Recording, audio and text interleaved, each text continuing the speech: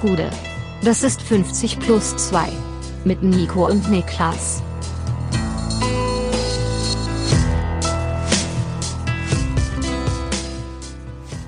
»50 plus 2, ein fast ganz normaler Donnerstag. So normal, wie er eben sein kann, ein Tag vor der Rückkehr der Bundesliga. Mein Name ist Nico Heimer und mir zugeschaltet, endlich zurück in seinem Wohnzimmer. Nach 3 Jahren Corona, aus seinem Zelt in Wacken, Niklas Levinson. Woran machst du das fest? An dem Bandplakat in meinem Hintergrund oder was? Metal! Nee, einfach weil du ja ein alter Metalhead bist und in Wacken gerne mal Bier aus dem Stiefel säufst und deswegen dachte ich mir, da musst du ja in Wacken sein. Ist das die Wacken-Version von Daniel Ricciardo oder was? Ich weiß es nicht, aber so generell finde ich, sollte man aus Schuhen saufen unter eine überraschend harte Strafe stellen, wenn es nach mir ginge. Direkt Knast. Also ich finde, das muss immer noch jeder für sich selbst entscheiden. Auch da gilt, glaube ich, Consent matters, also einvernehmlich muss es sein. Ja, also du meinst, der Schuh muss sagen, ist cool für mich. Auch der Schuh muss zustimmen, das ist wichtig, ja, dass der Schuh auch unterschrieben hat, ja. Ja, gut, okay. Wo treffen wir dich gerade tatsächlich? Guck mal, ich bin wie Markus Lanz hier bei Precht, der sagt doch immer, wo treffe ich dich heute? Nee, das hast du dich schon mal als Hörer geleakt.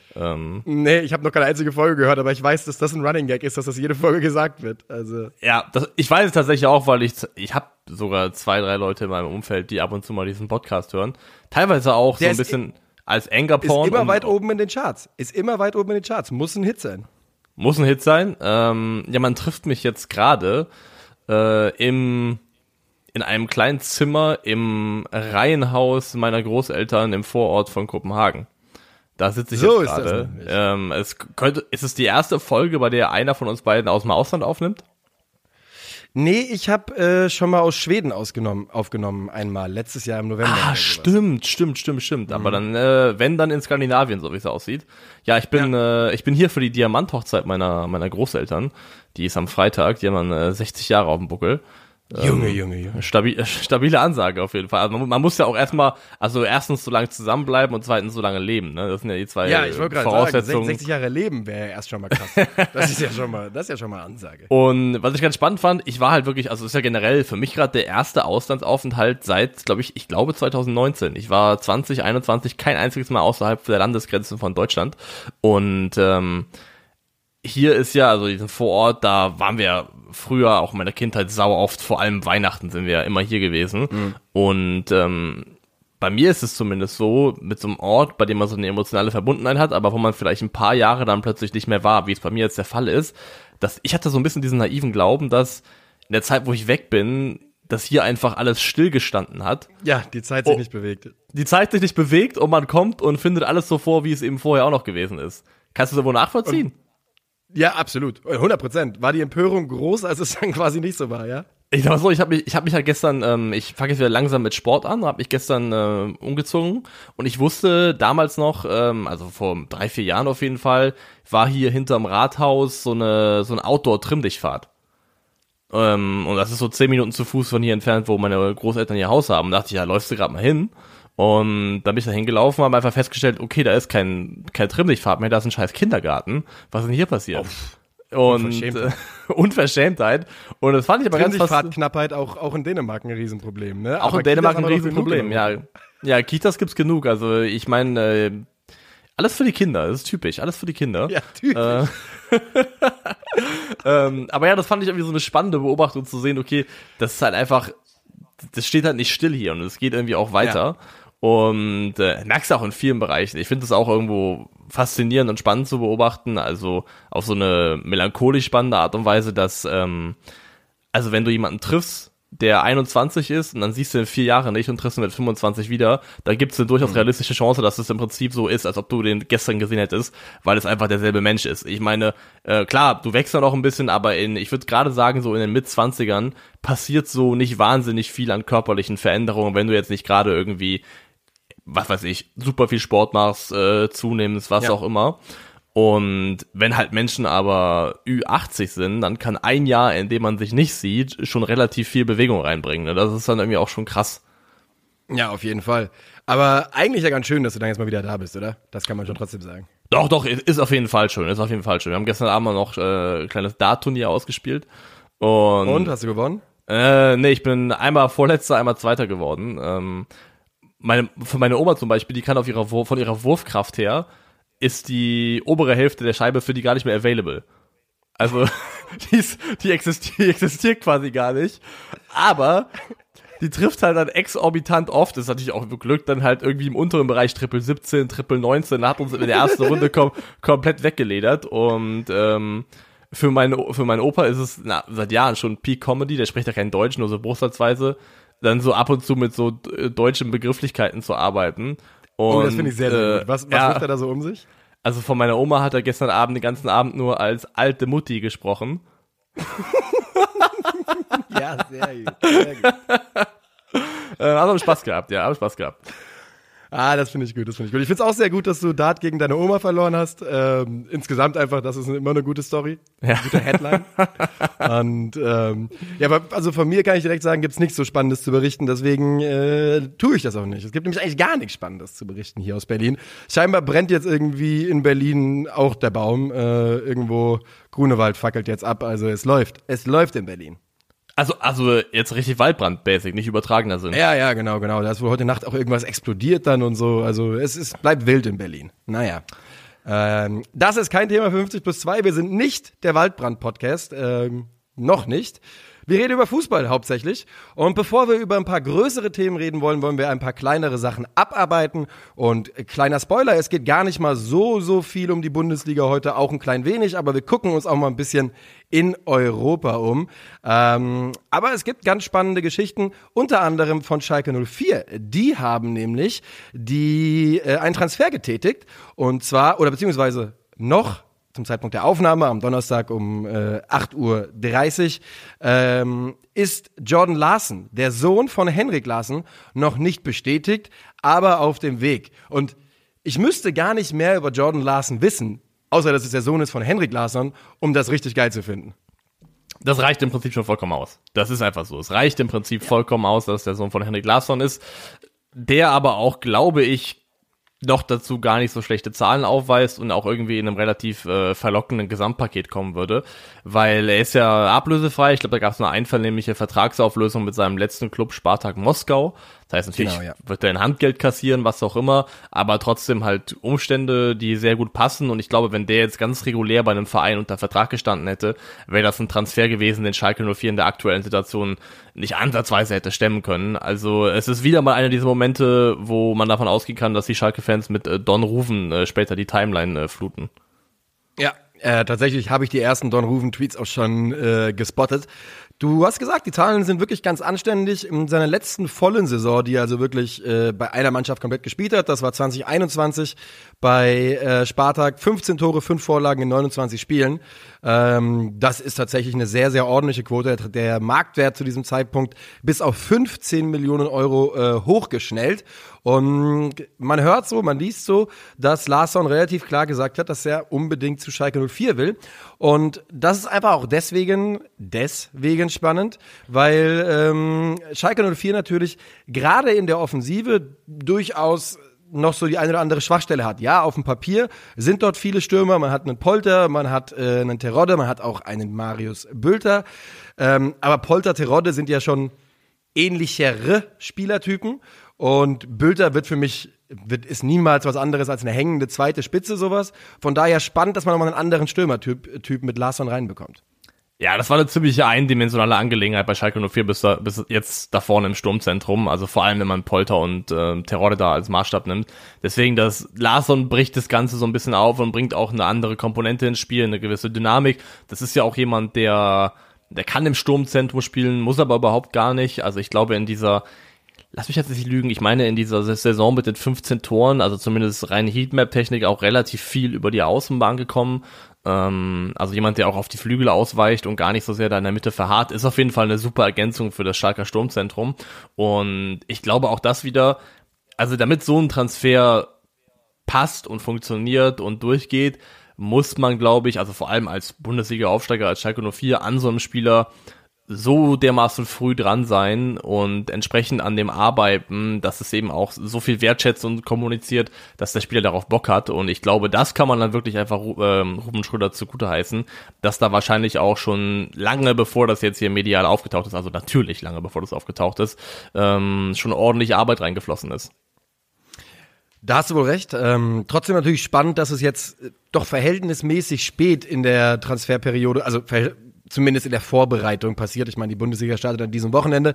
Also da gehört auch immer, glaube ich, so ein bisschen, ja, vielleicht gab's die ganz super attraktive Perspektive oder die viel attraktivere Perspektive als Schalke 04 auch nicht für den Stürmer. Aber das ist ja auch in Ordnung, ne? Also dann muss Schalke trotzdem da sein und ich glaube, ja, Don Ruven, wenn es denn sich hier bestätigt, dass Larsson kommt, und ich würde davon ganz, ganz stark ausgehen inzwischen, dann ist das sicherlich ein Transfer, der richtig stark ist auf dem Papier für Schalke und mir auch wirklich ein bisschen Hoffnung macht, weil ich habe ja schon mal gesagt, dass mir die Schalker Offensive, wie du gerade eben gesagt hast, sehr, sehr eindimensional vorkommt und wenn der Junge zündet und gut ankommt, dann gibt es eine Dimension, die man bis jetzt nicht hatte und das würde mir sehr gefallen.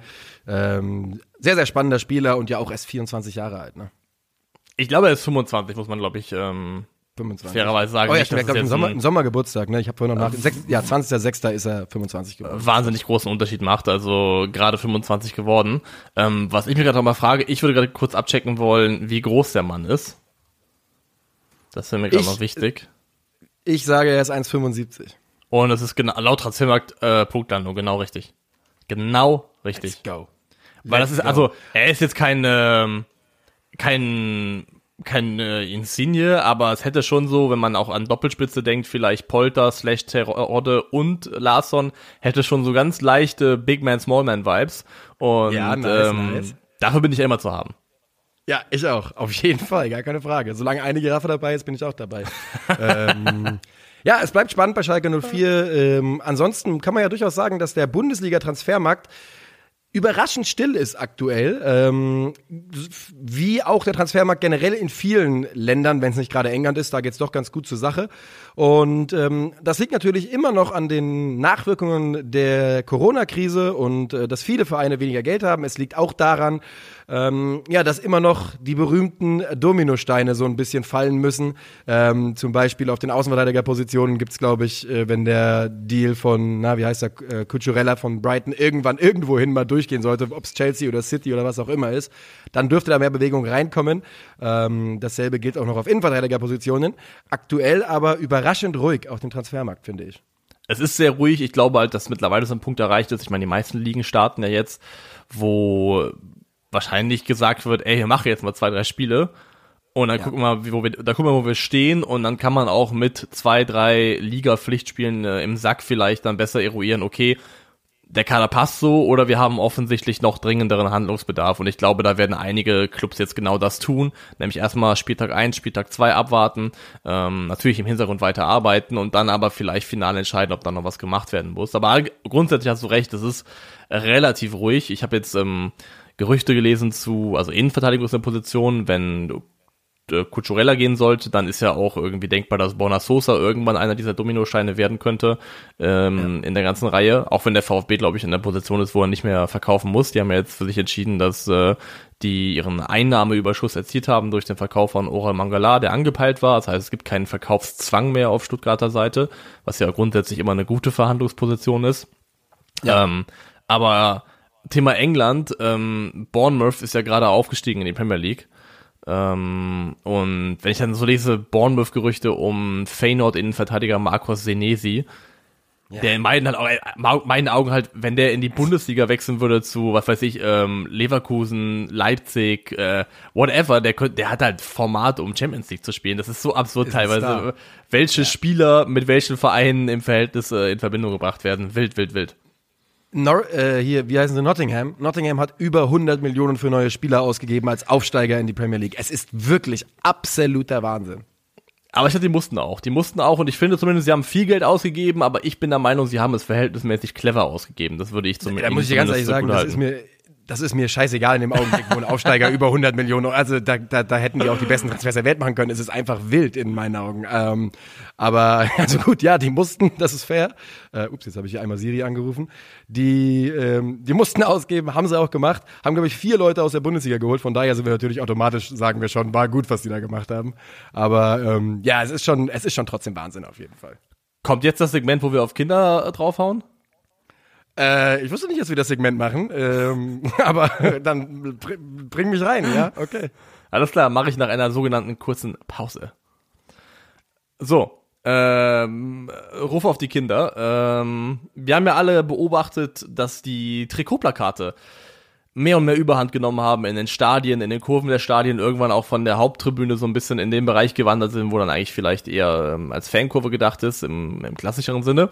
Und ja. Ajax Amsterdam hat gesagt, nee, nicht mit uns, ist jetzt Schluss hier.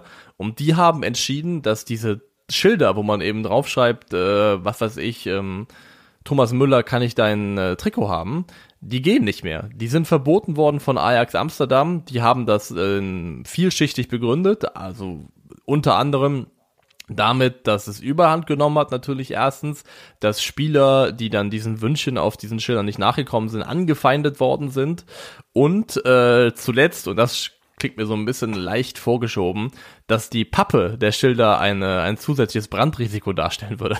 Nee, das ist schon so, Ja, du hast schon recht, diese Trikotschilder sind in den letzten Jahren immer mehr geworden. Ich habe dir die Geschichte schon erzählt, ich erzähle sie trotzdem nochmal.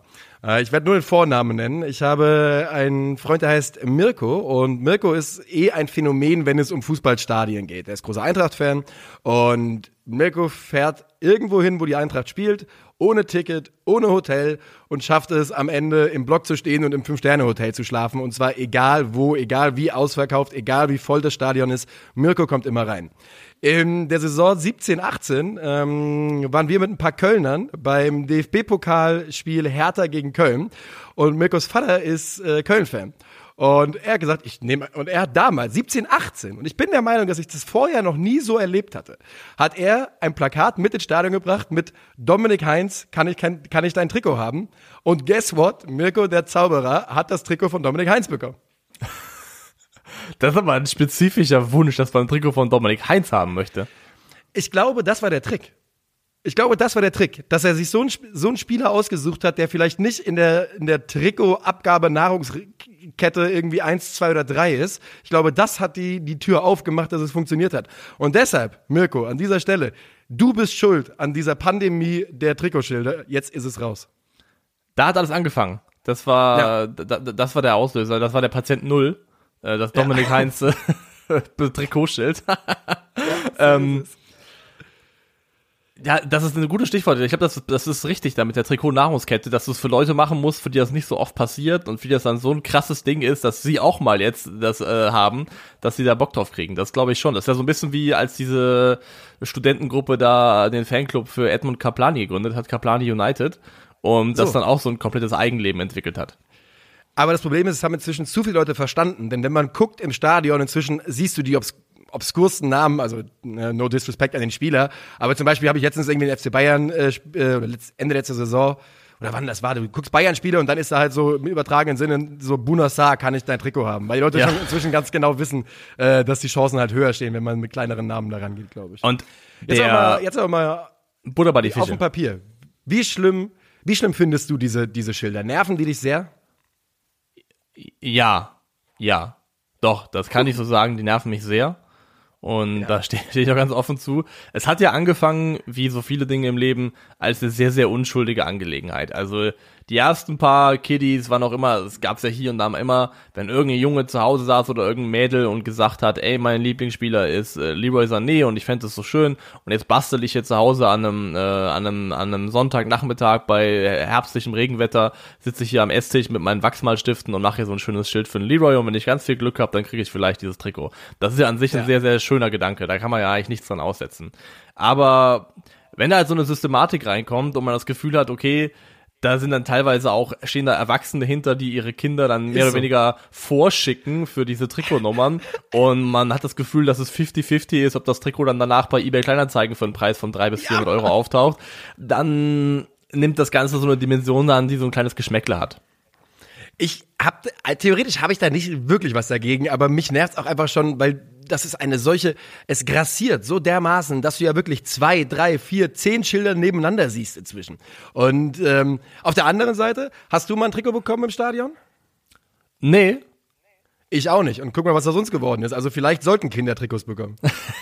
So kann man das auch verdrehen, aber ich wollte einfach sagen, ich habe nie ein Trikot bekommen im Stadion und es war jetzt für mich nicht einschneidend negatives Erlebnis in meinem Leben. Und das hat mir jetzt nicht geschadet, meinst du? Ja. Also von allen Dingen war es das, glaube ich, nicht. Und okay, ja. Ich würde halt sagen, Schilderverbot heißt ja nicht Trikot-Verschenkverbot.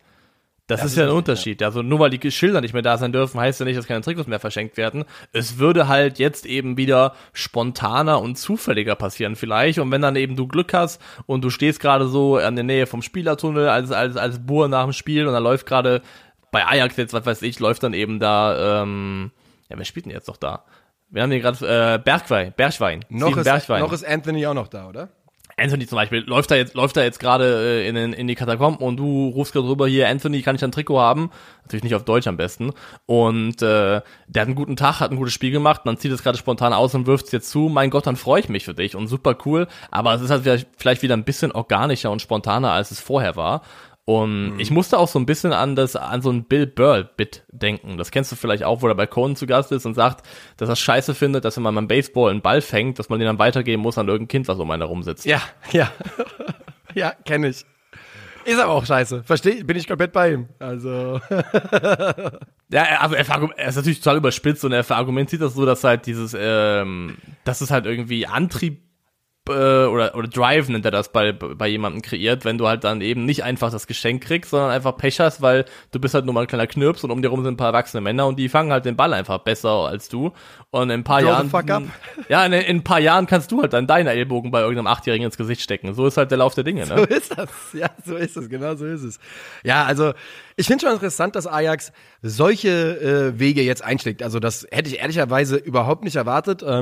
Vielleicht macht es ja ein bisschen Schule.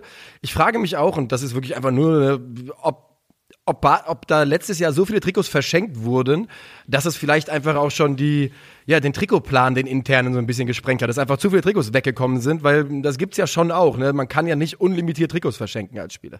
Das weiß ich habe ich mich immer schon gefragt, wie ist es eigentlich? Also macht jemand, wenn jemand 34 Spiele in der Bundesliga macht, hat er da 34 verschiedene Trikots an oder hat er manchmal auch dasselbe an? Also ich weiß, dass es früher mal so war, dass es 2 Sätze Heim- und Auswärts gab.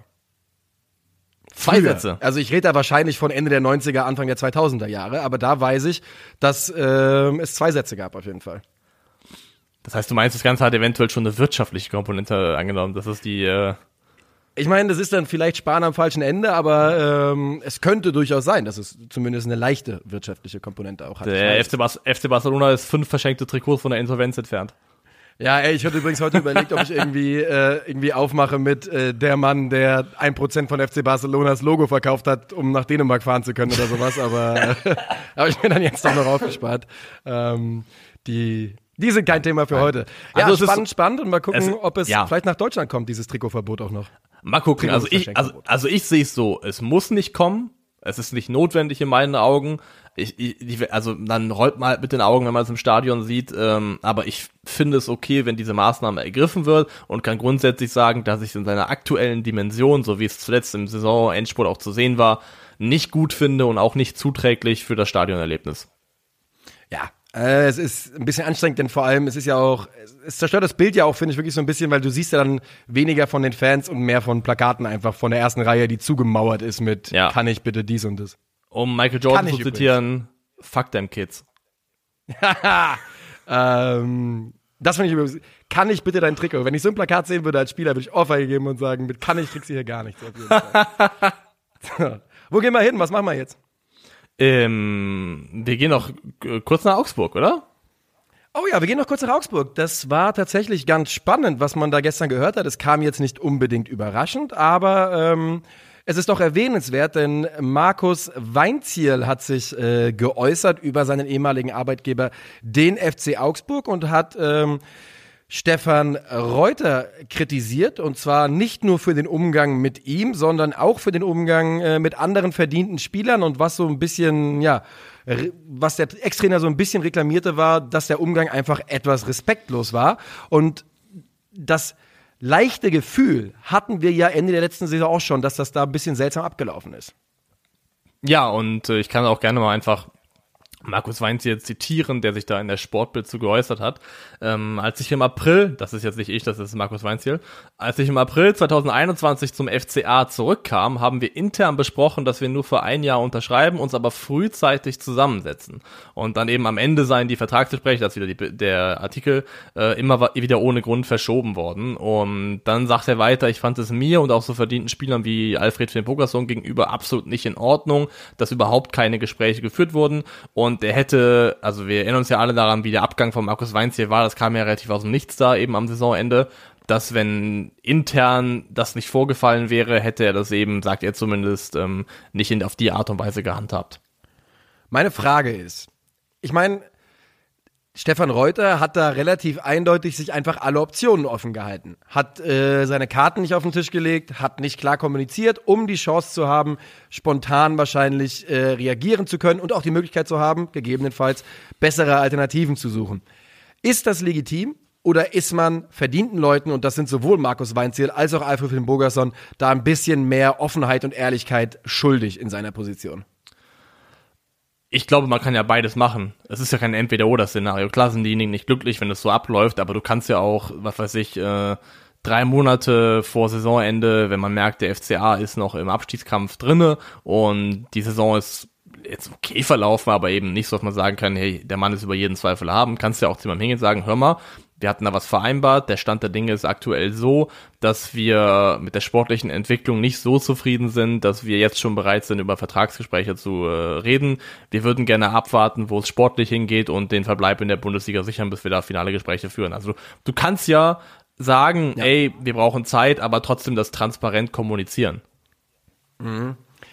Ist so richtig. Ich meine, weil es ist halt so, inzwischen geht es ja relativ einfach und schnell, dass jeder eine Stimme haben kann, zum Glück, das finde ich wirklich positiv, und halt andere Leute auch anzählen kann. Ne? Ich meine, wenn ein Ex-Trainer bei der Sportbild sich meldet und sagt, der Reuter, der ist ein Arschloch, dann sagt die Sportbild natürlich, alles klar, Aufnahmegerät läuft, sag, was du zu sagen hast. Aber trotzdem habe ich da auch so ein bisschen das Gefühl, im Zweifel bin ich da doch eher auf der Seite von Weinzierl oder auch von Alfred Finn Bogerson. Und ich weiß nicht, Stefan Reuter in den letzten 1-2 Jahren, ohne dass ich zu viele Fälle nennen könnte, schon so ein klein wenig Sympathie verloren irgendwie für mich. Der ehemalige FCA-Präsident, hieß er nicht Rüdiger Hoffmann? Ist Rüdiger Hoffmann nicht dieser glatzköpfige Comedian, der ganz langsam geredet hat? Das muss ich gerade feststellen. Also ich habe jetzt gegoogelt, Rüdiger Hoffmann, Augsburg, und krieg jetzt irgendwie Tourtermine vorgeschlagen von dem Hallo erstmal Typ. Ach Gott, ja. Wie hieß der denn nochmal? Ich wusste nicht, ob sie schon wussten. Sowas hier, ne? Genau, der war das. Der ist gar nicht so weit oben auf Klaus Hoffmann, bei denen ich auf Tour gehen wollte. Klaus Hoffmann. Und jetzt ist da die Frage, der ist ja damals zurückgetreten, ne? Soweit ich weiß, ja. Er ist zurückgetreten und das ja auch unter so gewissen, die Umstände waren ja relativ, sag ich mal, schwierig. Da gab's ja auch diese Story, dass da was im Hintergrund gelaufen sein könnte, was ein bisschen unschön war, und muss man nicht vertiefen, aber er ist auf jeden Fall nicht mehr da. Und Markus Weinzierl ist nicht mehr da. Markus Weinzierl ist ja aufgrund seiner Vorgeschichte im Club und dem, was er beim FC Augsburg erreicht hat, eine starke Figur gewesen. Jemand, der auch ein Standing hatte, clubintern, glaube ich. Und aktuell sieht es so ein bisschen so aus, als ob jetzt gerade Stefan Reuter da so ein bisschen der große Zampano wäre, der die alleinige große Figur im Verein. Und ja, alle anderen ist er losgeworden auf jeden Fall.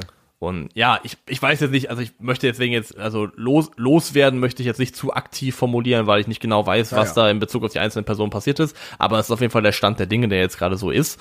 Und das spielt schon so, ich sag mal, ich muss aufpassen, was ich sage, aber mein Gefühl ist halt, dass er nicht ganz unzufrieden damit ist, diese Rolle inne zu haben, gerade im Verein. Das ist so der Eindruck, den ich habe. Könnte ich mir auch vorstellen, aber auch hier gilt wieder, um Frank Buschmann zu zitieren, und das mache ich ja bekannterweise sehr, sehr gerne, hinten kackt die Ente, wollen wir halt mal sehen, wie diese Rechnung aufgeht, denn wer alle sportliche Kompetenz bei sich vereint, der ist auch ganz mittelbar anzuzählen, wenn der sportliche Erfolg ausbleibt und viele Leute glauben, dass der FCA vor einer schwierigen Bundesliga-Saison steht, also wollen wir mal gucken, wie sich das für Don Reuter in den nächsten Monaten noch so entwickelt.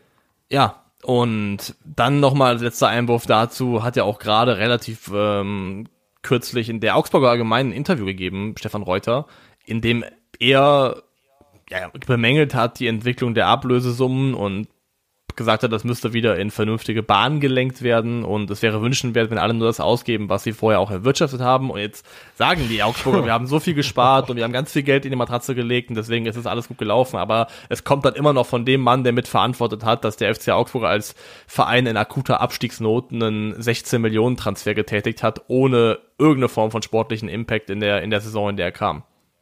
Ja, also da ist... tut mir leid, da hat man sein Recht, sich zu solchen Themen für mich zu äußern, fast verwirkt, da drücke ich ganz schnell den Maulhalten-Button, weil ganz im Ernst, ne? Also ich muss 6 Monate nach dem Pepi-Transfer muss man sich das, glaube ich, auch als andere Vereine sich nicht anhören, ganz einfach, muss man nicht.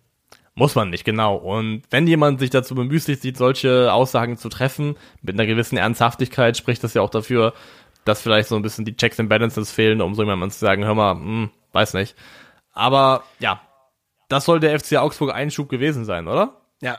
Lass uns noch ganz kurz ein Thema, das du nicht vorbereitest. Ich übernehme das gerne so ein bisschen. Ich würde noch kurz über Philipp Kostic an der Stelle sprechen wollen, denn es gibt wieder mal neue Entwicklungen. Wir wissen ja, bei Philipp Kostic hatte sich Anfang dieses Transferfensters Juve gemeldet. Dann wurde es relativ heiß mit West Ham. Und dann kam das, was man erwartet hat. Erstmal zerschlug sich alles. Es sah kurz so aus, als würde gar nichts gehen. Und jetzt kommt Juve mit einem richtigen Lowball-Offer. Friss oder stirb. 10 Millionen plus 2 Millionen Boni. Und es ist absolut typisch Juve, ne, wirklich solche Angebote zu machen mit dem Wissen, dass der Spieler eventuell eben doch Interesse hätte zu kommen. Und jetzt... Also das ist natürlich alles aktuell nur Gerüchte, ich weiß überhaupt nichts darüber, aber West Ham zum Beispiel bot wohl 15 Millionen mit 5 Millionen Euro Boni und jetzt kommt Juve da ums Eck und sagt, hier, was ist denn eigentlich damit? Und es ist einfach, es ist schmutzig, es ist natürlich im Rahmen dessen, was erlaubt ist, aber es ärgert mich sehr, muss ich ganz ehrlich sagen. Kann ich verstehen und es, wie du sagst, es riecht auch komplett nach Juventus. Riecht komplett nach Juventus. Ich würde halt einfach so sehen, dass, also Juve hat irgendwo den Bedarf ja auch, ne? Also wenn man sich in Frankfurt einig ist, dass man sich das im Zweifelsfall erlauben kann, mit Philipp Kostic ins letzte Vertragsjahr zu gehen, wäre das doch, oder? Das hat Markus Krösche, ja, es ist letztes Vertragsjahr und Markus Krösche hat ja schon gesagt, inzwischen wäre man bereit, das zu tun, wenn die andere Alternative ist, eben unter Marktwert zu verkaufen. Und Philipp Kostic, das hat man auch schon im DFB-Pokal gesehen, bleibt auch in der neu zusammengesetzten Mannschaft Schlüsselspieler. Das ist einfach so. Bleibt Schlüsselspieler, von seiner Qualität ja auch komplett gerechtfertigt. Und ich glaube tatsächlich auch, dass wenn es so kommen sollte, dass man ins letzte Vertragsjahr geht, denn das Verhältnis zwischen Verein und Spieler scheint ja nach wie vor so gut zu sein, dass man ja auch gar nicht ausschließen kann, dass dann nicht noch möglich ist, dass innerhalb dieses letzten Vertragsjahres noch eine Einigung geschieht in Richtung Vertragsverlängerung. Also es ist ja dann nicht so, dass es dann garantiert sein muss, dass er geht. Es soll aktuell quasi Gespräche geben auch. Also das ist tatsächlich mehr oder weniger verbrieft, dass es schon die Idee gibt, ein Miteinander zu verlängern auf jeden Fall. Aber Juventus kann doch nicht Kostic verpflichten wollen und dann, wenn sie mit einer Viererkette spielen. Also das geht doch nicht. Das sind doch zwei Dinge. Das wäre wirklich Wahnsinn. Ja, aber es ist doch irgendwie das, was Allegri so die meiste Zeit gemacht hat. Also und vor allem haben sie jetzt binnen einen Jahres Chiellini und De Ligt verloren, also 2 Innenverteidiger. Und gekommen ist dafür, stand jetzt in meinen Augen zumindest nur Bremer. Also das sehe ich. Also ich sehe aktuell irgendwie nicht, wenn man nicht auf Dreierkette geht und auf Schienenspieler, was die mit Philipp Kostic wollen. Da hast du auch vollkommen recht. Also Philipp Kostic kann vieles machen auf dem Fußballfeld, aber Außenverteidiger in der Viererkette, das willst du ihm eigentlich, glaube ich, nicht antun. Allegri hat gegen Ende der letzten Saison die Fünferkette ein paar Mal getestet. Also die Idee gibt es wohl bei Juve. Ja, die Idee gibt es. Das habe ich auch gesehen, dass es ab und zu mal aufgetaucht ist, aber jetzt nicht in so einer Häufigkeit, dass man es jetzt für Gesetz halten würde. Und ich würde zumindest sagen, wenn du Kostic holst, klar, Also Kostic bei Juventus wäre eine andere Rolle als Kostic bei Frankfurt, nämlich nicht. Der kommt ja nicht dahin und ist dann der Starspieler im Verein, natürlich nicht. Wo sich dann alles nach ihm richtet und auch darauf ausgelegt ist, dass er sportlich bestmöglich glänzen kann. Aber ich würde halt sagen, auch im Interesse von Juventus, wenn du einen Philipp Kostic verpflichtest und das Maximum aus ihm rausholen möchtest, dann musst du ihm, glaube ich, schon die Schiene geben. Da bin ich komplett bei dir. Und tatsächlich, du kannst fast, also na klar, du kannst natürlich auch die linke Flügelposition, wenn es die bei dir gibt, und in so einem 4-3-3 wird es die ja zum Beispiel geben. Das kann er schon auch spielen, aber je mehr Grün Kostic vor sich hat, wenn er den Ball in den Fuß bekommt, desto effektiver war er zumindest bei der Eintracht. Und ich glaube, diese Schiene hat ja seine Karriere komplett neu belebt bei der, nicht nur bei der Eintracht, sondern insgesamt seine Karriere neu belebt. Von daher, ja, ich glaube, dass Philipp Kostic auch gut daran täte, genau zu gucken, was denn sein Aufgabenfeld sein könnte bei Juventus Turin. Aber ich muss natürlich auch ganz klar sagen, wenn ich Spieler wäre bei Eintracht Frankfurt und Juve klopft mit ernsthaftem Interesse an, dann geht man ans Telefon, dann hört man halt einfach zu. Das ist nun mal einfach so. Ja, natürlich, das kannst du auch dem Spieler nicht vorwerfen. Also es tauchen ja parallel zu all den Gerüchten und mutmaßlichen Verhandlungen immer wieder auch Videos auf, wie Philipp Kostic noch alleine auf dem Trainingsplatz ist, extra schuftet. Also ich glaube, man kann ihm man kann ihm nicht viel vorwerfen, weil der Eindruck, den ich habe, ist, dass er sich weiterhin komplett professionell verhält und solange er bei der Eintracht auch spielt, da eben sich entsprechend in die Waagschale wirft. Ja, er hat auch ganz, ganz klar, letzte Saison gab es ja im Sommer schon so ein paar Querelen mit ihm, ein paar Problemchen. Und ich glaube, er hat daraus ganz, ganz klar gelernt in der Art und Weise, wie kommuniziert und wie damit umgegangen wird. Und du sagst es vollkommen richtig. Man hat den Eindruck, dass er sich 100% für die Mannschaft reinhaut und auch im Training und dass er nicht schleifen lässt. Und dann ist es auch in Ordnung. Dann darf man verhandeln. Und ich wünsche mir sehr, dass er bleibt. Ich hoffe einfach, ist ja klar, ich will einfach... Keine Ahnung, Mann. Diese Eintracht, dieser DFB-Pokal hat mich noch mal ein bisschen gehypt. Und das soll's aber sein zu Eintracht Frankfurt. Und wir gucken ein bisschen uns in Europa um, solange wir noch Zeit haben, oder? Machen einen kleinen Schwenk nach Europa, auch hier mit einer kurzen Unterbrechung. Und ja, wir sind ja hier bekanntlich eher so Team Bundesliga und das werden wir auch bleiben. Vor allem natürlich montags nach Spieltagen. Aber wir haben uns mal ein bisschen umgeschaut in den europäischen Top-Ligen außerhalb Deutschlands und versucht so, zumindest mal in jeder Liga einen Verein rauszupicken, der vielleicht in der nächsten Saison spannend zu verfolgen sein könnte und das vor allem aus einem Überraschungspotenzial heraus. Da gibt es grundsätzlich ein paar Kandidaten und wir haben jetzt jeweils einen Club gefunden aus England, Italien und aus Frankreich, keinen aus Spanien und das ist ganz einfach damit zu erklären, hast du ja schon gesagt vor der Aufnahme, es gibt keinen. Ja, in Spanien halten sie die Füße derzeit transfermäßig noch sehr, sehr still. Natürlich Barca und Real mal ausgenommen, aber ich glaube, von denen müssen wir euch wenig erzählen. Und deshalb heute kein spanischer Club dabei und ich würde sagen, wir fangen in der kleinsten Liga an, mit No Disrespect und das wäre natürlich hast du gerade gesagt, die Premier League? Ja. Wir gehen nach Nizza. Lucien Favre ist zurück. Und nicht nur das, ein spannendes Transferfenster, wo heute ein Landsmann von dir noch verpflichtet wurde. Ja, Kasper Schmeichel. Kasper Schmeichel hat sich für eine sehr, sehr kleine, schmale Ablöse von 1 Million Euro von Leicester City zu Nizza gewechselt und geht natürlich von Leicester weg als absolute Vereinsikone. Und ich finde, wenn man bedenkt, wie groß die Handschuhe waren, die er ausfüllen musste als Sohn von diesem legendären Torhüter, hat er das doch echt noch sehr, sehr gut hinbekommen in seiner Karriere. Und darüber hinaus haben sie aber noch weitere Verpflichtungen getätigt natürlich. Die haben Aaron Ramsey ablösefrei geholt. Was der jetzt noch mitbringt, muss man mal schauen. Also das war jetzt bei den Rangers auch, wo er zuletzt hingeliehen war. Ja, mittelmäßig gut, hat ja auch dann einen Elfmeter verschossen im Europa-League-Finale. Gut, das kann einfach passieren. Aber ansonsten einen ganz jungen defensiven Mittelfeldmann verpflichtet, Alexis Becker für 12 Millionen Euro, einen Innenverteidiger aus Empoli, einen hochtalentierten Mattia Vitti für 13 Millionen Euro, also Flügelspieler für 5 Millionen, 19 Jahre geholt, aus Rumänien, glaube ich, also einfach definitiv Geld in die Hand genommen und ist da gerade dabei, einen spannenden Kader zu basteln, weil das ist ja auch neben dem Spielermaterial, was dazu gekommen ist, sind ja auch schon ein paar spannende Jungs in der Mannschaft.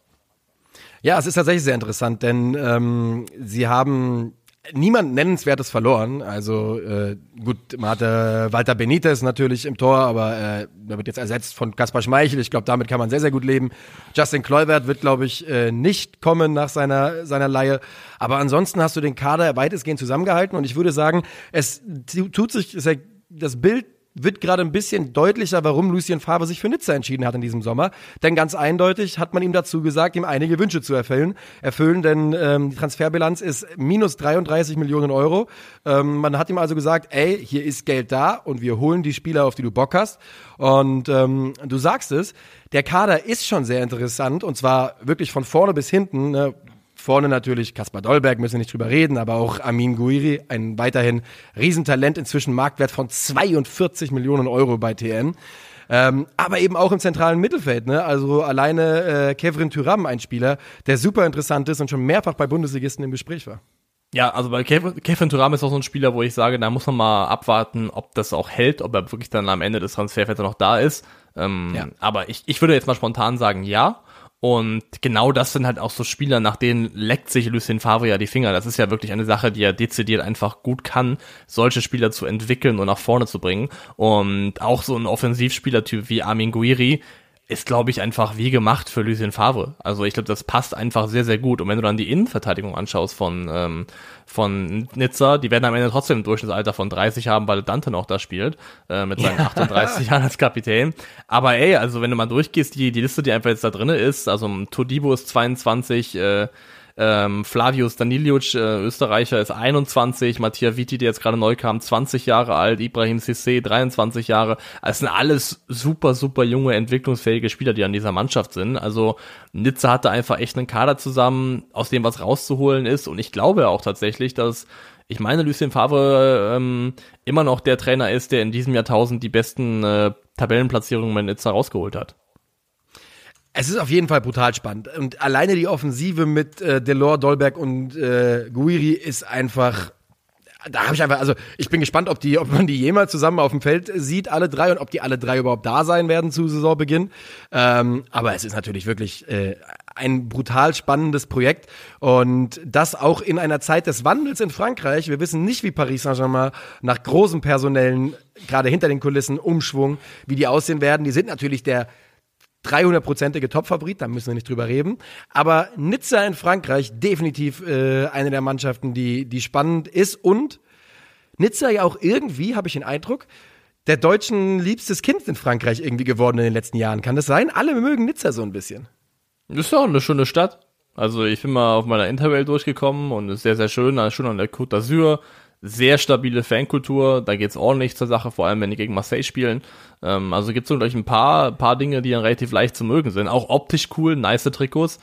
Für mich dann noch der Kaspar Dolberg-Bonus. Ich habe ja auch so ein bisschen die Hoffnung, dass Lucien Favre ihn vielleicht wieder hinkriegt und wieder noch mal ein bisschen mehr aus ihm rauskitzelt als eben diese einstelligen Torquoten pro Saison. Aber ja, um das nochmal nachzureichen, Lucien Favre ist tatsächlich der Trainer, der mit Nizza zumindest, was ich jetzt hier habe, in den letzten 20 Jahren, meine ich, die beste Platzierung geholt hat, nämlich Platz 3 in der Saison 2016-17 mit 78 Punkten. Das ist sehr, sehr ordentlich und weniger als einem Gegentor pro Spiel. Boah, mit 78 Punkten Dritter werden ist ärgerlich. Das ist auch relativ ärgerlich, das kann man auch dazu sagen noch, ja, definitiv. Also deswegen, ich mache mir jetzt keine Illusion, dass die in irgendeiner Form nennenswert in das Titelrennen eingreifen, aber ich halte es möglich, dass die für eine Top-4-Platzierung unter Lucien Favre in Frage kommen. Würde mich auf jeden Fall freuen. Weil wir jetzt ein bisschen natürlich unter Zeitdruck sind, also du überhaupt nicht, ich bin ein bisschen unter Zeitdruck, würde ich sagen, wir machen weiter in Italien? Ja, machen wir Italien. Forza Roma! Roma per sempre. Wir reden über die Roma. Die Roma. Europa Conference League Sieger. Gratulation an dieser Stelle nochmal. Ein Titel, der den Römern extrem viel bedeutet hat und ich kann es nachvollziehen. Ich hätte den auch so gefeiert, als hätte man die Champions League gewonnen auf jeden Fall. Und auch die unter Mourinho mit einem spannenden Transferfenster. Denn man hat vor allem auch mit Torhüter, Svila, ablösefreien Torwart bekommen, der eigentlich jahrelang als Riesentalent galt, ne? Riesentalent, der ist ja irgendwie mit 16 bei Benfica da im Kasten aufgetaucht, oder? Ja, genau. Und galt eigentlich seitdem wirklich als the next big thing im Torhüterbereich. Glaube, die Entwicklung war seitdem nicht 100%, das wie man sich erwünscht hat, aber einen 22-jährigen Torhüter, da kann man auf jeden Fall nochmal die Würfel rollen, finde ich. Das kann man definitiv riskieren. Das kann man nehmen, vor allem wenn man mit Rui Patricio einen in der ersten Linie hat, wo man weiß, was man hat. Also das kann man, glaube ich, komplett ohne Druck, kann man dieses Risiko eingehen. der Transfer, der natürlich bisher am meisten Emotionen geweckt hat und die meisten bewegt hat, ist Paulo Dybala. Und das war ja schon, muss man sagen, aus Roma-Sicht schon durchaus ein kleiner Coup. Weil hätte man jetzt gedacht, dass Dybala durchaus irgendwo schon bei einem Champions-League-Club untergekommen wäre. 100%. Davon wäre ich auch ausgegangen. Und Dybala kommt ablösefrei, genau wie Nemanja Matic und eben auch Svila. Man hat insgesamt nur für Seki Celik bezahlt von Lille, Rechtsverteidiger, bei dem auch ein Move in diesem Sommer klar war. Das war an der Zeit. Und das bedeutet, man hat in meinen Augen seinen Kader wirklich verstärkt und hat dabei einen Transferplus aktuell von 22,3 Millionen Euro. Also da wird richtig gute Arbeit gemacht bei der Roma. Und die Fantasie, die diese Offensive mit Dybala, Zaniolo, Tammy Abraham weckt, die ist trotz Dybala sogar bei mir relativ groß. Trotz Drecksau. Also ich glaube halt, dass man also mit Zaniolo würde ich gar nicht planen, glaube ich letztendlich. Ich rechne damit, dass der den Verein noch verlässt. Das ist zumindest mein Gefühl. Da ist ja nicht, dass er den Verein verlässt. Das wäre auch nicht so schön. Da ist ja aber Juve, glaube ich, ist da relativ heiß im Gespräch, immer mal wieder. Also nicht in Stein gemeißelt, aber halte ich für möglich. Aber also bei Twitter hat der User, und diesmal habe ich es, glaube ich, sogar parat, dass ich den sogar einen Shoutout geben kann. Das ist der User Contropiede. Der macht Tactical Analysis laut seiner Bio-Beschreibung. Und der hat da eben eine 3-4-2-1-Startelf von Roma gebastelt. Und die sieht richtig lecker aus. Und da hast du auf den Halbpositionen Dybala und Pellegrini und Tammy Abraham vorne in der Spitze. Und gerade Pellegrini, glaube ich, wird das wird nicht ganz wichtig, das wird der Schlüsselspieler, ist ja auch der Roma-Kapitän. Und das ist jemand, der jetzt so langsam, aber sicher so richtig in so eine Vereinsikonenrolle reinwächst. Der ist auch jetzt 26, erst, muss man sagen. Und es wird ganz klar keinen zweiten Francesco Totti geben. Das muss man auch gar nicht erst versuchen. Aber es ist, glaube ich, jemand, der sich ich glaube einfach, das wird der nächste in der Reihe von Roma-Spielern sein, die du einfach nicht kriegst, die einfach nicht gehen werden, die einfach bei der Roma bleiben. Und das wird dann schon. Ich meine, er war schon mal weg, muss man dazu sagen. Ne? Er war mal, glaube ich, für 2 Jahre bei Sassuolo. Er war bei Sassuolo, richtig, genau. Er ist bei Sassuolo kurz gewesen und ist dann 2017 zurückgekommen, also jetzt seit 5 Jahren wieder bei der Roma. Und ist jetzt letztes Jahr vor allem so bockstark gewesen, dass man da wirklich viel erwarten kann. Und ich glaube, das könnte dann in der Reihe, zumindest Francesco Totti, Daniele De Rossi, könnte das der nächste ganz, ganz große Roma-Kapitän werden. Und da geht mir natürlich direkt das Herz auf. Da habe ich natürlich sofort Bock drauf, wenn ich das so höre. Das gehört zur Roma einfach so ein bisschen dazu. Bei der Roma muss es einen Spieler geben, der absolut dort eingemeißelt ist, der die Binde trägt und der einfach niemals den Verein verlässt, bis er Mitte 30 ist. Maximal. Es ist so, in Game of Thrones sagen sie ja, there must always be a Stark in Winterfell. Und die Roma muss immer einen römischen Kapitän haben, so ein bisschen. Das ist so, finde ich, vergleichbar. Ja, und das ist er ja, ne? Geboren in Rom, aufgewachsen in Rom, wie gesagt, 2 Jahre Sassuolo, ansonsten immer da gewesen. Ja. Die Roma sehr, sehr spannende letzte Jahre, ne? Wir erinnern uns, glaube ich, alle noch sehr, sehr gut an diesen spektakulären Champions League Run. Roma has risen from their ruins. So, aber dann waren sie eben ziemlich schnell wieder in den Ruinen eigentlich gefühlt, 1, 2 Jahre später. Und jetzt mit Mourinho wieder da und also den wünsche ich wirklich von Herzen alles Gute für die kommende Saison, da habe ich richtig Bock drauf. Superbock, ich glaube, Superbock ist by the way auch eine Biermarke, ne? Ja, portugiesisch. Ja, da haben wir mal hunderte Flaschen von gekauft für ein Festival und dann am Eingang festzustellen, dass nur Dosen erlaubt waren. Sehr gut, sehr gut. Aber was ich sagen wollte ist, also ich glaube, das muss das letzte Zwischenjahr sein. Ich glaube, das hier ist ein Jahr, wo ich sagen würde, wenn die Roma mit der Mannschaft in den Top 4 einreitet, sich für die Champions League qualifiziert, dann ist alles erreicht, was man erreichen musste. Und dann kann man mit dem zusätzlichen Pull von der Champions League vielleicht nächstes Jahr eine Mannschaft auf den Platz bringen, die Scudetto-Anwärter tauglich ist, weil ich habe so ein bisschen Zweifel daran, dass es aufgrund der Tiefe im Kader, die fehlt nämlich noch ein bisschen definitiv. Wenn Also die erste 11, die aufstellen können, wenn alle fit sind, ist top. Dahinter wird es aber halt langsam ein bisschen bröckelig. Und ich glaube nicht ganz daran, dass die beiden Mailänder Clubs dieses Jahr über 38 Spieltage herausfordern können. Das will ich auch nicht. Ich wünsche ihnen alles Gute, aber sie sollen bitte nicht Milan schlagen. Das wäre so meine Maßgabe. Es bleibt spannend auf jeden Fall auch bei der Roma und ich muss auch wirklich sagen, einfach, dass Mourinho der erste Trainer ist, der alle 3 europäischen Wettbewerbe gewonnen hat. Es passt einfach wirklich perfekt und schön, dass es mit der Roma passiert ist, oder? Ja, nur das Tattoo hätte ich sparen können, glaube ich. Oh, stimmt, da hat er jetzt, der hat sich ja alle 3 tätowieren lassen. Ei. Naja, gut, aber ganz im Ernst, Mourinho hat Narrenfreiheit, finde ich. Mourinho hat komplett Narrenfreiheit, der Meinung bin ich definitiv auch. Habe ich gerade eine WhatsApp-Nachricht bekommen? Ich glaube, du hast eine bekommen, also ich war es nicht, glaube ich. Ja, warum blinkt es denn, aber ich kriege nichts angezeigt. Also egal, wir haben noch einen Club auf der Uhr, ne? Wir haben noch einen auf der Uhr, den müssen wir jetzt ein bisschen kürzer halten, weil ich in 30 Minuten bei OneFootball sein sollte. Das wird jetzt alles zeitlich eng, aber es soll nicht auf Kosten unserer Hörer passieren, sondern auf meine Kosten. Von daher machen wir es noch. Und es geht um Eintracht Frankfurts Europa League Halbfinalgegner West Ham United. Die Hammers sind auf dem Transfermarkt aktiv geworden und haben allen voran natürlich mal Gianluca Scamacca für 36 Millionen Euro geholt. Ein absoluter Brecherstürmer. Also ich hätte jetzt, wenn ich es bekommen hätte, als deinen Zweitlieblingsverein anmoderiert. Schade. Aber so ist auch okay. Nee, aber, nicht. Aber ja, West Ham hat Geld auf jeden Fall für Scamacca in die Hand genommen und ich finde, sie sind tatsächlich nicht der einzige Club, für den man eine Case hätte machen können in der Premier League. Ich glaube auch zum Beispiel, dass Arsenal mit Gabriel Jesus eine super spannende Nummer werden könnte und die sahen ja teilweise richtig sharp aus in der Vorbereitung, haben ja Sevilla unter anderem 6-0 weggefiedelt und deswegen, auf die kann man sich auch freuen. Aber ich glaube tatsächlich, dass West Ham definitiv eine Mannschaft ist, die wieder das Potenzial hat, diese Big Six zumindest zu stören und eventuell auch einen von denen, die man nominell in der Big Six halten oder sehen würde, da rauszuhalten. In den vergangenen beiden Jahren unter David Moyes ist diese Mannschaft ja letzte Saison 7. geworden, im Vorjahr 6.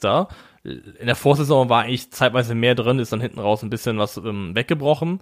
Aber sie haben in 21-22 jeweils einmal in der Liga gegen Chelsea, gegen Liverpool und gegen Tottenham gewonnen, also gegen 3 von den 4 aus dem Big Four. Und das ist, wenn man bedenkt, dass das war, was David Moyes ganz, ganz lange nie geschafft hat, als er noch vor langer Zeit bei Everton war, schon relativ Big Achievement.